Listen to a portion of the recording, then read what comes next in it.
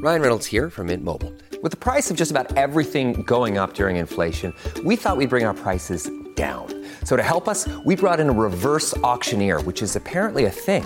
Mint Mobile Unlimited Premium Wireless. How to get 30, 30, bit to get 30, bit to get 20, 20, 20, bit to get 20, 20, bit to get 15, 15, 15, 15, just $15 a month? Sold! Give it a try at mintmobile.com/switch. $45 up front for 3 months plus taxes and fees. Promo rate for new customers for limited time. Unlimited more than 40 gigabytes per month. Slows full terms at mintmobile.com. So in 2017, you got to kind of think back to something that Justin Trudeau said. And it didn't get a lot of attention then. It should have. But it was very much heard in Alberta. This is when he said, quote, "We can't shut down the oil sands tomorrow. We need to phase them out. We need to manage the transition off our dependence of fossil fuels." And a lot of folks just chalk that up to, another dumb thing Trudeau says. Well, he was definitely wrong. Because he can actually shut it down much, much faster than that. It seems, it only took him about a year.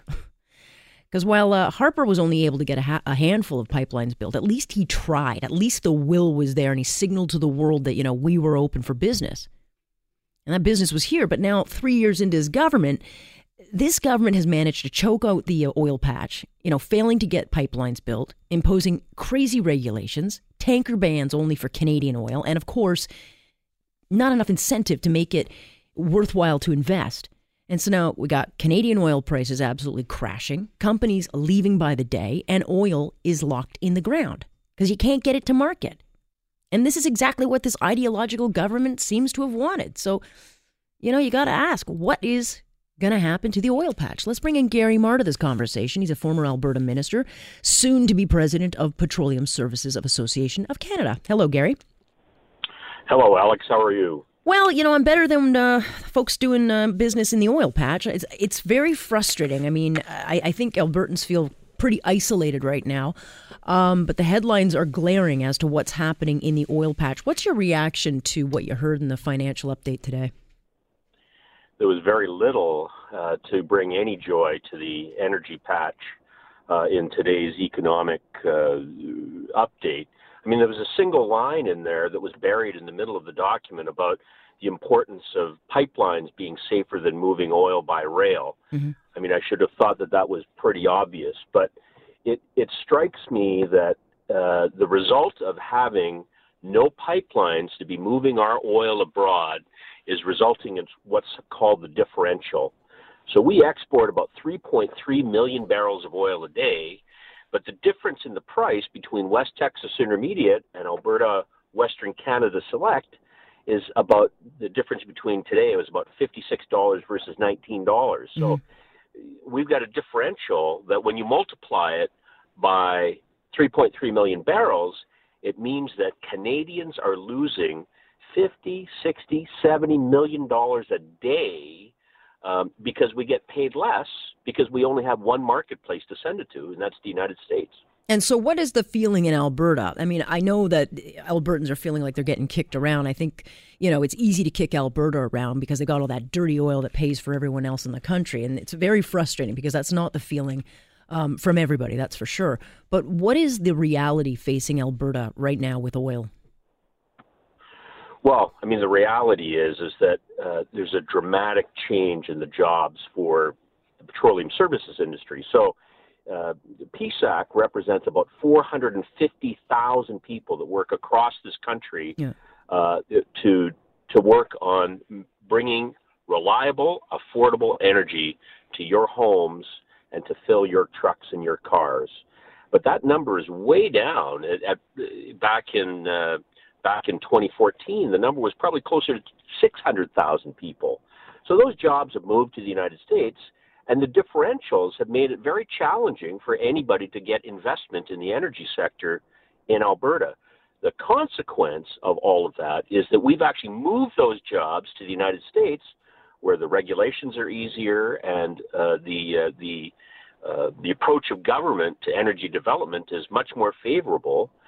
And we've moved our wealth creation from Canada to the United States. And you might ask, well, why would anybody in Ontario care? And the reason is because a lot of the manufacturing that goes on in the petroleum services business is done in Ontario. So you don't have to think very hard about the number of trucks and drill rigs and other things that are manufactured there, that end up being deployed across Canada in the energy business, and it's an issue for all Canadians, because that loss of $50 million a day, that's money that could be going to education, could be going to health care, but we lose it because we don't have royalties and we don't have taxes that come from the development of energy that all of us need, whether it's to drive our kids to school or get to work, or whether it's to heat our homes or cool them in the summer. I mean, this is a serious issue for all Canadians. Right. And so when are we at the point of no return? I mean, at what point have we just completely screwed this up? Well, I mean, it's without getting pipelines done, it's going to be very difficult, because while we export 3.3 million barrels of oil a day, we also import roughly 1 million barrels of oil a day. And the biggest importer is the Kingdom of Saudi Arabia. Yep. And so while we get paid a discount on our oil, we pay a world price when it comes in.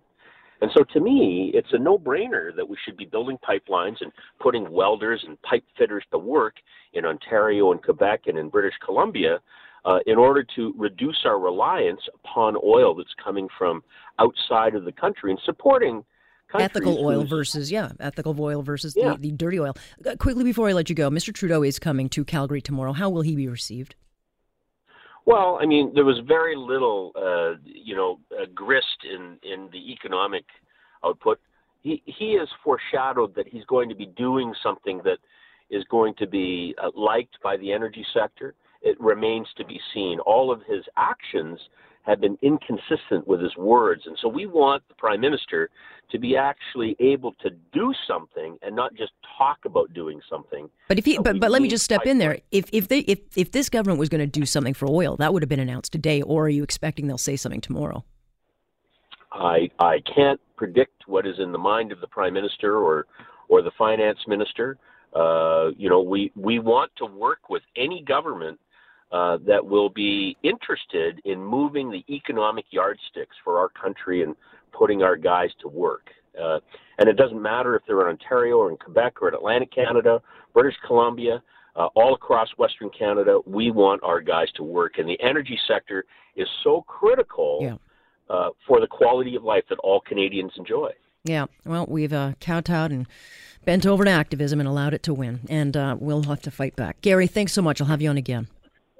My pleasure. Thank you, Alex. That's Gary Marr, right in the hub of the oil industry. And I think he's being polite. They're in big trouble, and they deserve better. And I certainly hope that people wake up, because this government is doing everything in its power, to keep that oil landlocked, and we just got to get it going. Here on Point, I'm Alex Pearson. This is Global News Radio.